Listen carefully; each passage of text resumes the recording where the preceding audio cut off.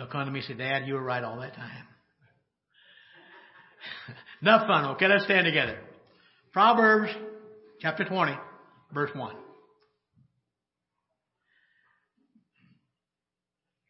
Proverbs 20, verse 1. The Bible says, wine is a mocker. Strong drink is raging. Whosoever is deceived thereby is not wise. Father, thank you for your precious word.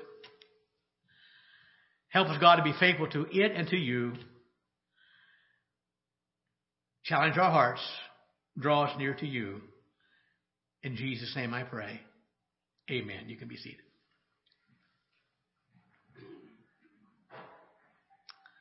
I must confess this morning, it's hard not to approach the Scriptures without a bias sometimes. And I think if we're honest, no matter who we are, we have to admit anytime we do a study, a lot of times we come with preconceived ideas and even biases in certain directions. And I must confess, I have never drank in my life. I tasted it one time, and the only reason I had tasted that, we hadn't been married very long, it had nothing to do with the issue, but it was a warm night before Thanksgiving, and I used to hunt coons at night. I never had any good dogs, but I had friends that did. And this particular night, it was a extremely warm night for November, even in southern Illinois. And we'd gone out and we lost our dog. They had chased him. We got quite a few coons that night. And, but nonetheless, we walked and walked and walked. And thought I was going to thirst to death. I thought I was. So one guy had, I think, a bottle of beer with him. He wasn't drunk. I said, give me a sip of that. Well, that's the only time I ever remember tasting it. And I think I spit it out. Now I'm the kind of guy, if it doesn't taste good the first time, I don't want it the second time. Now, I've never drank other than that, but I can't imagine, and I could be wrong, I doubt it, but I could be, anybody who ever tasted that stuff the first time said, man, that sure tasted good. Well, anyway, enough said. So I confess I come to this subject a little biased when I talk about and preach about the Christian and alcohol. Most of you know my grandmother was Pentecostal. Now, she would have been the old-time Pentecostal. She didn't believe in a lot of this hoopla that was going on today. She went in the name it, claim it kind of get the person. She believed if you're going to claim it, you better live it. Okay, now we still didn't agree on some things. That's okay. She was one of the most godly people I've ever known. And, of course, in that kind of background, there was no alcohol at all. But it's become a topic today, especially in the Christian world today. Is it okay for a Christian to drink alcoholic beverages? Now, there's a lot to be said on this topic. And I was telling Jeremy last night, I said I've Googled it quite a few times this past several weeks. And you can find one person that's totally wrong. Another group says it's okay. And they're divided right down the middle. But let's look a little bit at what the Bible says. And one thing I do want to point out to you this morning. You will never find a verse where the Bible says do not drink alcohol. It's not there. But I'm convinced there are enough in the Word of God that would warn us not to drink any kind of alcoholic beverages.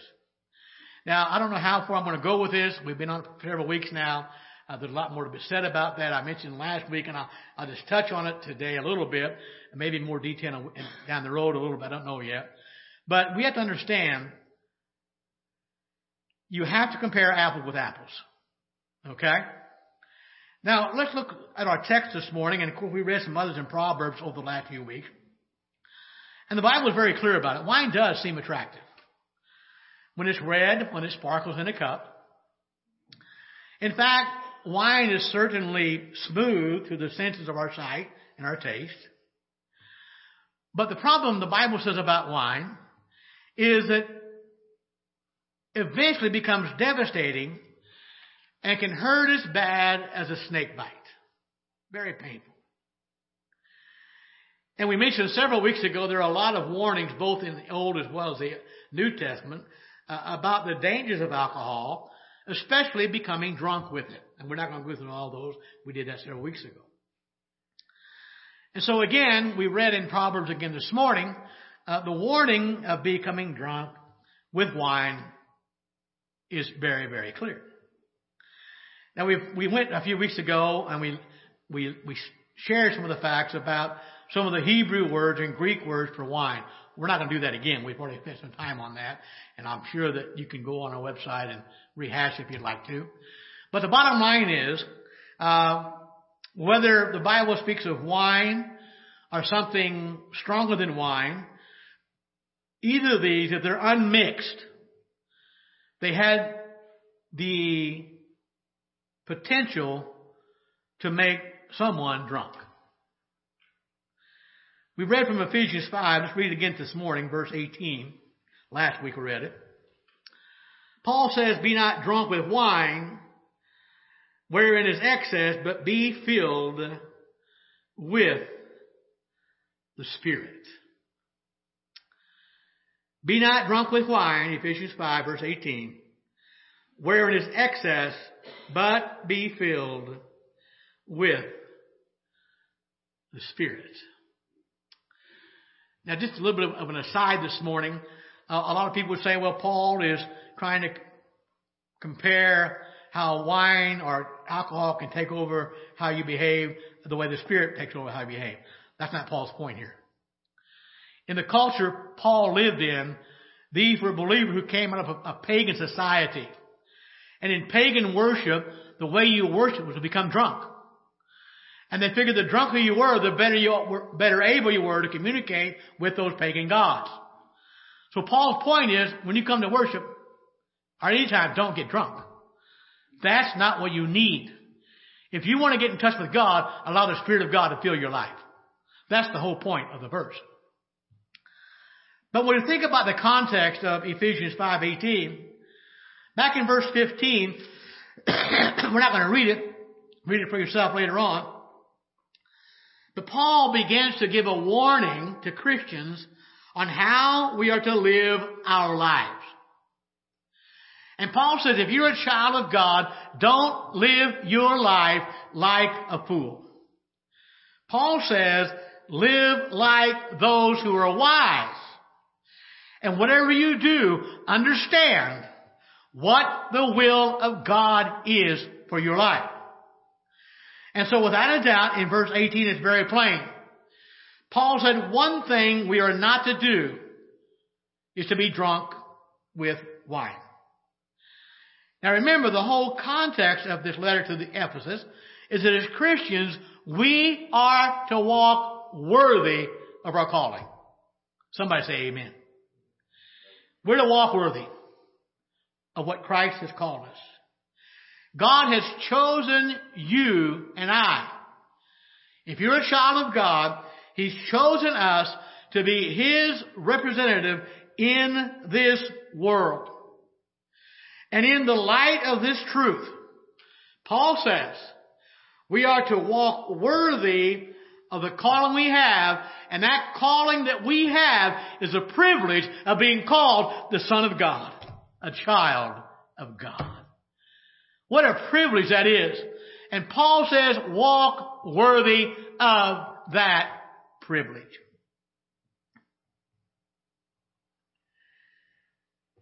And one thing Paul says, if you're going to walk worthy, you will not allow yourself to become intoxicated. You simply won't do it. Now, as I mentioned last week, all of us would agree, I think most of us would, it's a sin to get drunk.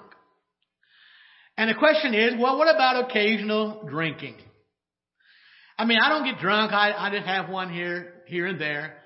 I just drink socially.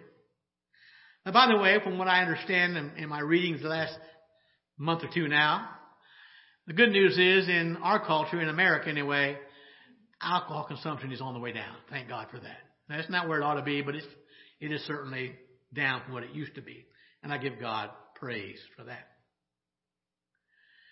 So we agree, yes, it's a sin to be drunk, but what about occasional drinking? And what's interesting, and again, like I said, you Google it, you'll find a group that says it's I'm talking about Christian groups now. It's okay to drink. One group says not okay. And both present their arguments. But what's interesting, those who would advocate, and I think moderation in drinking, they always appeal to the Bible. And they would say to you and I, well, they drank wine in the Old Testament. Did they?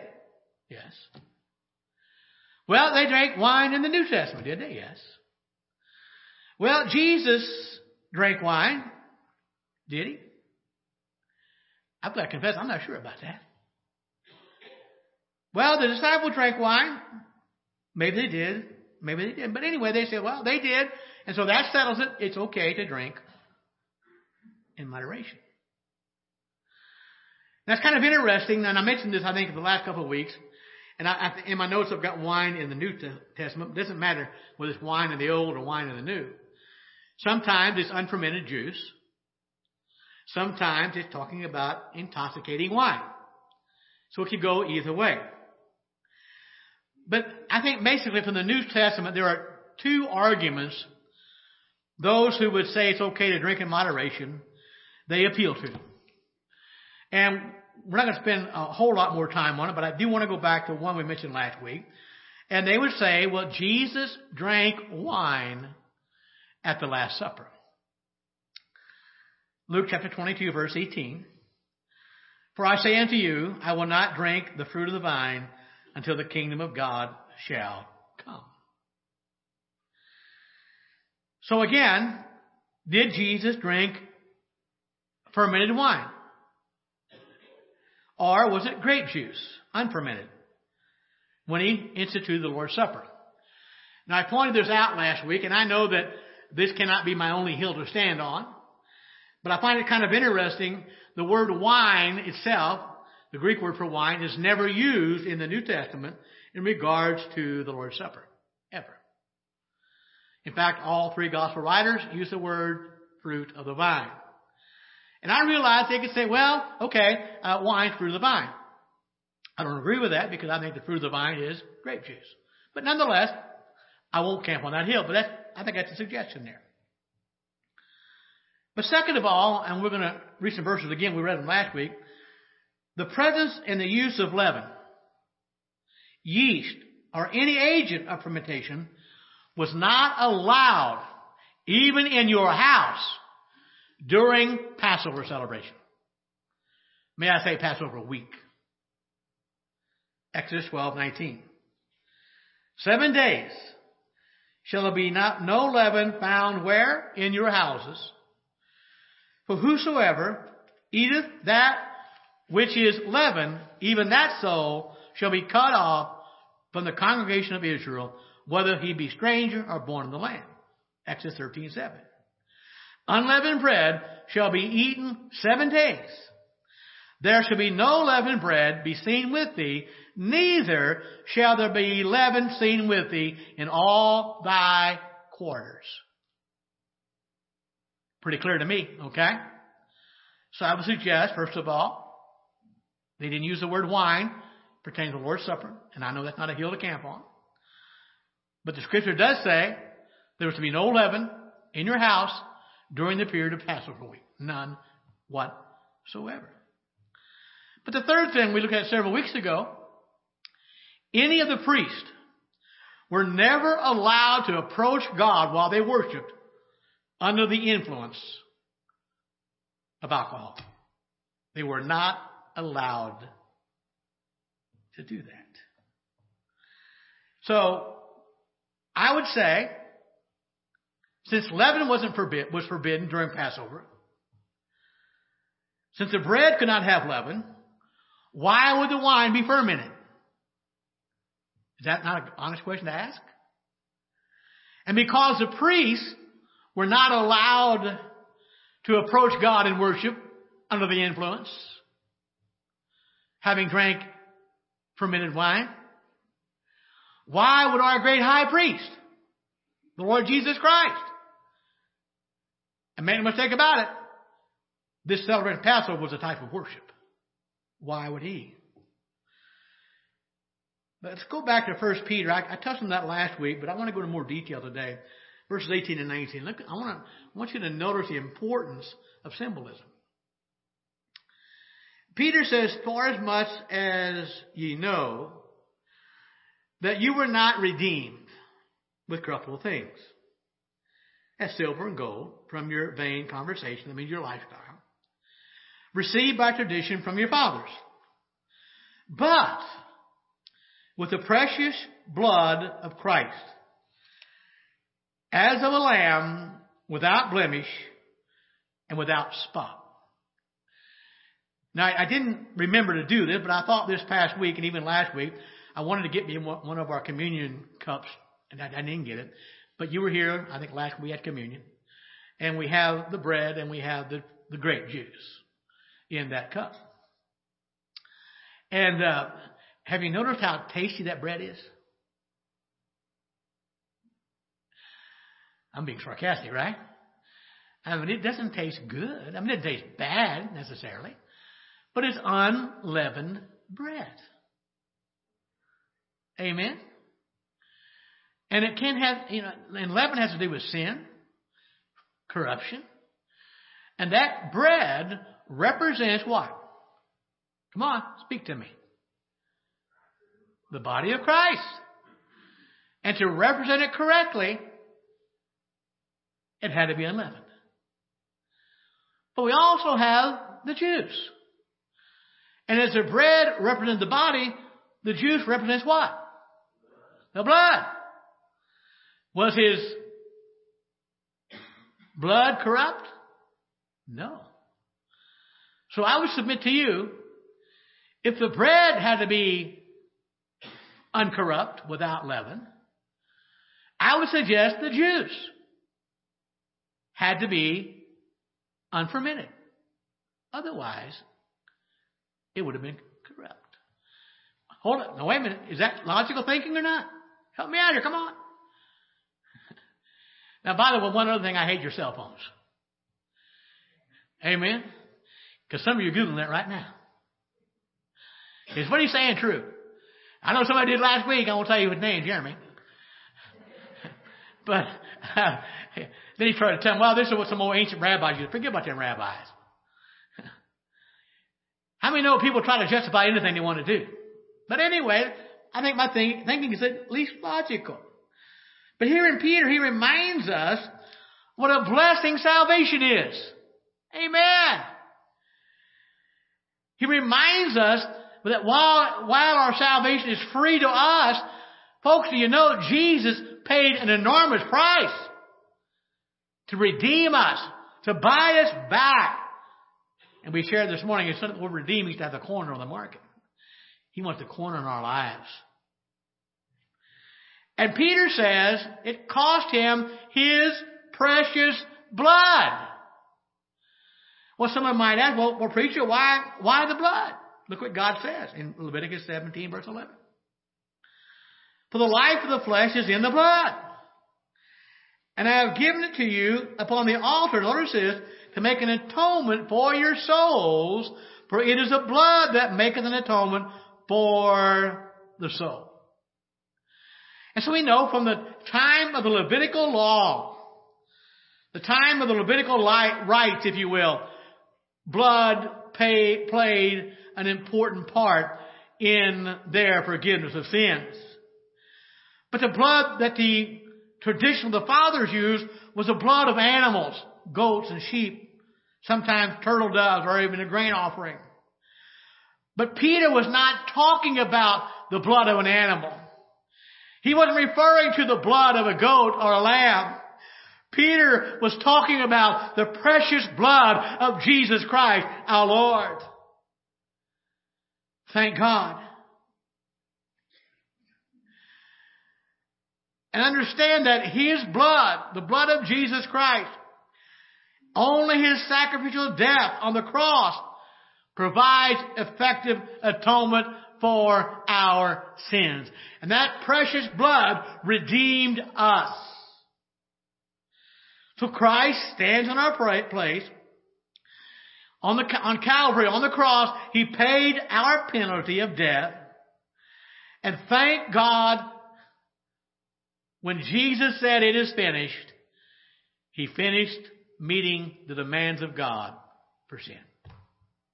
It is finished. Even in the Old Testament, the law required if you're going to sacrifice a lamb or any goat or whatever it was that you were sacrificing, it had to be without blemish. It had to be as perfect as it could be. But my friend, that was the Old Testament. And they had to do it over and over and over again. Why? Because that blood could never completely satisfy the demand sin requires. But now, you and I, as New Testament believers, thank God we have our sins covered by the blood of a sinless Savior. A Savior who satisfied all the demands of the law. Thank you, Jesus. And so Jesus has redeemed us that you and I might live our lives for God. There was never a way we could escape our sin from our own. Only the sacrifice of God's Son on our behalf could buy us back, redeem us, and set us free. How many are glad that He did? Amen. So every time, and Jesus, no matter how often you do it in remembrance of me. So every time we partake of the bread and the juice, it is a symbol of what Christ has done for us. And the value of any symbol is how much capacity it has to conceptualize a spiritual reality. A spiritual reality. We use unleavened bread, and we use in our communion table unfermented grape juice. So what's the spiritual reality here? Peter says, we haven't been redeemed with corruptible things, not with silver or gold. No. Our redemption, Peter says, is only through the perfect Lamb of God. In Jesus Christ, the perfect Lamb of God, precious blood, flawless blood, unblemished blood. But how many know He also had a body that never sinned? Somebody say amen. So we got the blood and the body of Jesus Christ. Hebrews 4:15. For we have not a high priest which cannot be touched with the feelings of our infirmities, but was in all points tempted like as we are, yet without sin. Precious, perfect blood, flawless blood, sinless body. Flawless, unblemished blood, and a body that never sinned. Can anybody here say that? Nobody except Jesus. No one except Jesus. And so just like the bread that we share, just like it has to be unleavened, just like it represents the pure body of Christ, and it had to be unleavened. The Bible is clear about that. It had to be uncorrupted. There could be no fermentation there. The bread had to be pure. The fruit of the vine, the grape juice, represents the incorruptible blood of Jesus Christ. And I want to suggest to you, if the bread had to be pure, the grape juice had to be pure. And I think, now again, you won't find a definite answer. Was it fermented or not? You don't read that. I understand that. But I think it would be inconsistent with the goal and the spiritual requirement of the Lord's Supper to use something as a symbol of evil. Something with leaven, something with yeast, or something per minute. So that's one argument those who would condone drinking in moderation among Christians would use. They did it at the Lord's Supper. Now let me say something here very carefully. They would say to me, you can't prove that. They didn't. I would say you can't prove they did. But I think the argument we presented today holds some water, holds some value if we compare Scripture with Scripture. And the symbol has a very important part here today. The symbol of the bread and the juice. Now remember, whether Old or New Testament, wine could be the word for wine, two different words, one in the Greek, several in the Hebrew, main one in the Greek. But it could be either one, fermented or unfermented, okay? The context tells you what. But the second biggest argument, probably the biggest one, was Jesus turned water into what? He turned water into wine. John chapter 2. And by the way, this is the first miracle Jesus did, recorded in the Scriptures anyway. We're going to pick it up in verse 3, then skip down to verse 6. Verse 3, John chapter 2. I've got to make sure Jeremy includes my verses. Okay. Thank you, Jeremy, for doing that, buddy, by the way. John says, when they ran out of wine, the mother of Jesus said to him, they have no wine. Verse 6. Now there were set there 6 water pots of stone, according to the manner of purification of the Jews, containing 20 or 30 gallons apiece. Jesus said to them, fill the water pots with water. And they filled them up to the brim. And he said to them, draw some out now.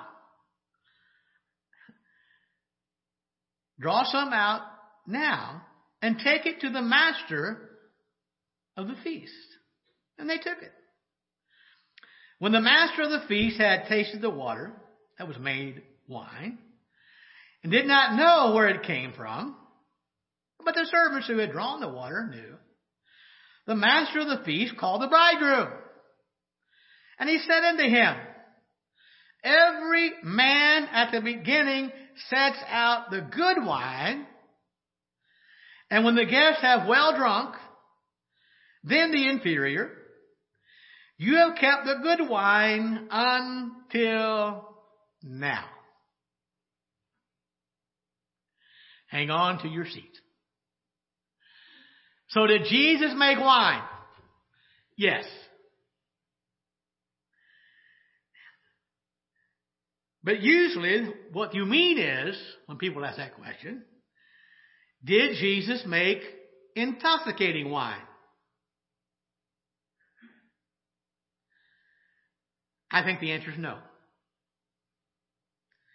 And I know there are some that don't agree with me. Now, first of all, let's be clear. The Bible doesn't say. The narrative is silent on that point. So then how do we determine the character of the wine? First of all, it depends on the circumstances. Second of all, the occasion. It also depends on the material used.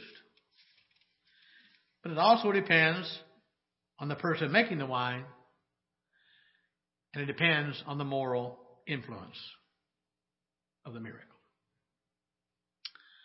So what's the occasion? What's going on at a wedding? I hate weddings. By the way, I'm getting ready to do one pretty soon. I'm excited about that. But two Christian people want to get married. I love that. Okay, but for the most part, the reason I don't like them, usually the mother-in-law is the mother trying to tell the daughter how to do the wedding, and I always, they get in a big fight and they all go home. I don't like that part of it. Okay, I always tell the bride, hey, and I even tell the husband, this is your wife's day. She's the boss, or your future wife. Tomorrow you can change if you want to. If you want to live, don't. Okay, if you want to live happy, don't change it. But today's her day. I tell the mother of the bride, let her alone. You had your time. This is her time. Let her do it how she wants. Okay. So that's why I don't like wedding, because sometimes the turmoil can bring. But our weddings don't last very long. I don't last mine long, depending on how much music they want, whatever, But weddings in that day lasted a week. I couldn't have stood that.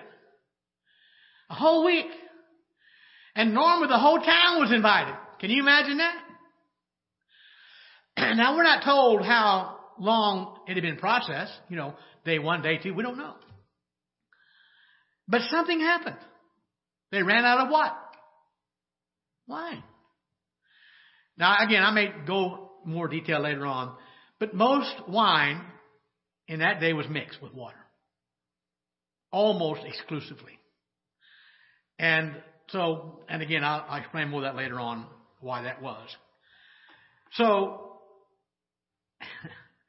the occasion was a wedding. And it would be an embarrassment to run out of wine. So the material that was used, what did Jesus use to make the wine with? Water. Now, I find it kind of interesting. There were these water pots there, and from what the scripture says there, they were there for ceremonial cleaning. It was a tradition, if you will. And I'm assuming that somehow, in that whatever they did, they washed or whatever, their hand or whatever, I don't know. But that's what they were there for. And, Jesus talks to them about that. And so, the material he used was the water. Now, I find it kind of interesting. He used the same material that the clouds pour down. Are you following me now, okay? The earth then draws it up, the grapevines do, by the roots from the earth. And it passes through the vines and produces grapes that when they're squeezed produce what? Juice. The occasion, a wedding, the material water. What about the person? Who made the wine? Jesus did. And this is the same Jesus who in the beginning fixed that law by which the vine would take the water and convert it into pure, unfermented juice. Hear me. Could Christ have determined, okay, I want the vine to take that water and make fermented juice? Could he have said that? The vine, yes. But he used that water to convert it to pure, unfermented juice. So in our story, the wedding, the occasion, the wine that the family had provided was gone. Mary comes to Jesus and she says, they're out of wine. And so he commands them that they take those 6 water pots and they fill them to the brim with water. So he commands that somebody draw that water out and take a sample to the master of the feast.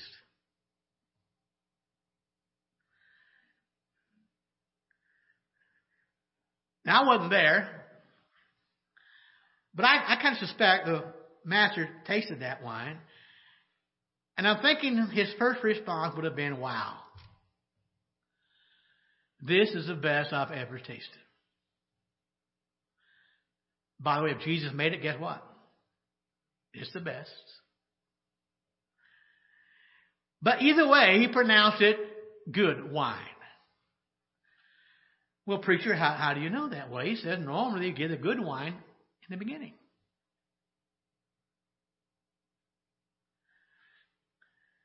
But then, another important factor when you determine how we look at this is the moral influence of the miracle. And that has to be determined by the character of the wine.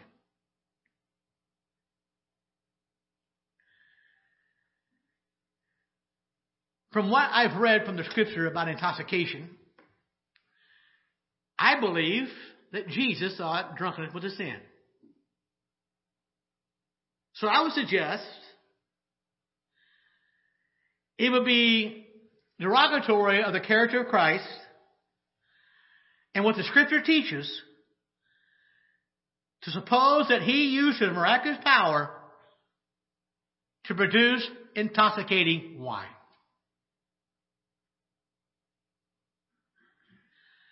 Now remember, we've already read in our text today and several weeks ago, wine is a mocker. It's as biting as a serpent. Stings like an adder. It's like the poison of dragons. Like the venom of asp. But wine is also what the Spirit of God has chosen as an emblem of the wrath of Almighty God. So can we seriously suggest, at least I can't, that Christ should, by his miraculous power, make alcohol?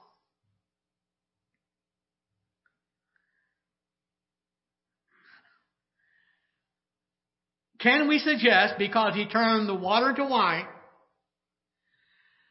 can we suggest that by making alcohol, he sanctioned the use of it by giving it to his creatures when nobody knew better than him the terrible effects alcohol can have on people, the lives that it ruins, the eternal ruin of thousands and multitudes through every age? Why would he do that? Why would he come, produce alcohol that through the years had plunged multitudes upon multitudes into the depths of eternal damnation? And again, those who would advocate moderate drinking, occasional drinking, will say over and over again, the Bible doesn't specifically say and rule out drinking. It only says don't get drunk. And I would agree with that. But I think it's also clear there's quite enough evidence that the Bible would encourage us not to drink at all.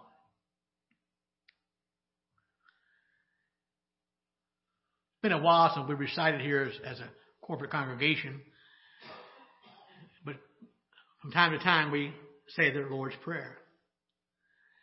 And it's really not the Lord's Prayer. John 17 is the Lord's Prayer, but it's an example that Jesus gave for us to follow. And one of the things we're to ask for, Lord, lead us not into temptation. So why would I think that God would lead me in such a powerful temptation? Now, by the way, I realize alcohol is not the only one, but how many would agree alcohol is one of those powerful temptations out there? Lord, lead me not into temptation. Why would God lead anyone into such a powerful temptation by encouraging them to drink alcohol, even in moderation? Now, again, I've never drank. I thank God my parents never drank. I can't say they never took a sip on New Year's Eve. I don't, they had some friends that did. But I've never seen them drink a bottle of alcohol, beer or wine or anything. Growing up, they didn't keep it in the house. And my parents were not necessarily faithful Christians. They didn't go to church very often for many, many years. But they never drank. Neither of my grandparents drank. Of course, my grandmother on my mom's side never would. At least since she got saved. But even my grandfather was not saved for many years, never drank. My dad's parents never drank. I never saw it. I wouldn't say they wouldn't keep a bottle of wine in the house for a special occasion for friends. I don't know. But I never saw them drink. So I confess I'm a little bit biased toward Christians when it comes to alcohol. But here's what I do know.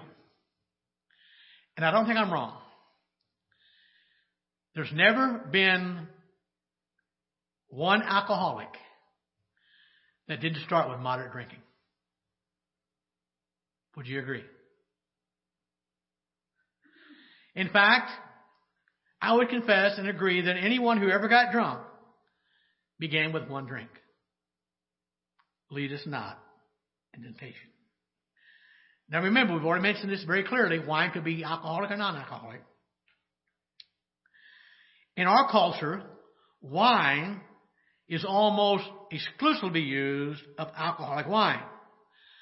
But the danger is when we try to interpret the Bible and that wine using modern day terms. They were not the same. And again, rarely, not necessarily they did never, most wine in the Bible was heavily diluted with water. Okay? Or it was boiled until the alcohol went out. And they kept the paste, and they would use that paste to produce new wine, grape juice. But I may deal with that in greater terms a little bit later on. So how do you know? How do you know if it's grape juice or is it intoxicating? Again, and you know, I believe we ought to do this no matter what we preach. It's a context where you find the word. And that will let us know, is it alcoholic or is it non-alcoholic?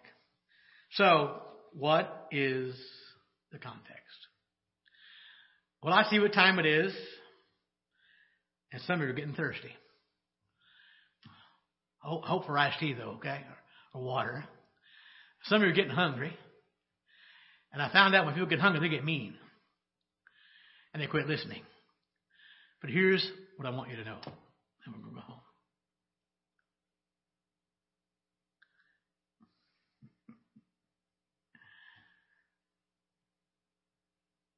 I have never needed wine, any kind of alcoholic beverage. I've never needed any kind of drug to help me enjoy life. As a Christian, God has given us rivers of living water. The Spirit of God in us. He's all we need. And that's why Paul says we're to be filled with the Spirit. Not being filled like he would fill a cup, but filled like the wind would fill a sail. Allow the Spirit of God to motivate how you live.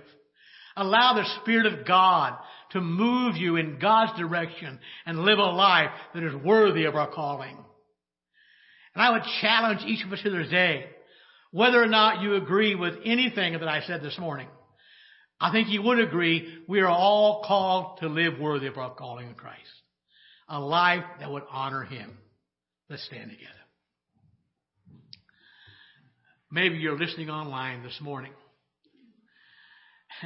And maybe you've been a teetotaler all your life. But don't think that because of that you're going to heaven. You can sell all you have. Give everything you have to the poor. Paul said even give your body to be burned if you want. You can move on top of a hill in a little one-room shack by yourself. But if you don't know Jesus Christ as your Lord and Savior, you're going to hell. Jesus died that we might have eternal life.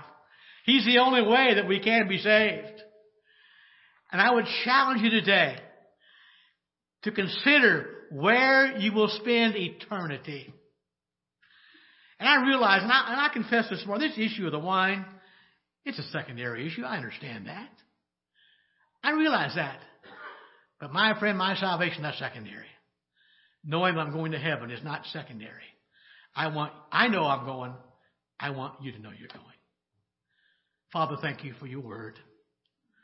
Thank you for the Holy Spirit, God, who ministers to us.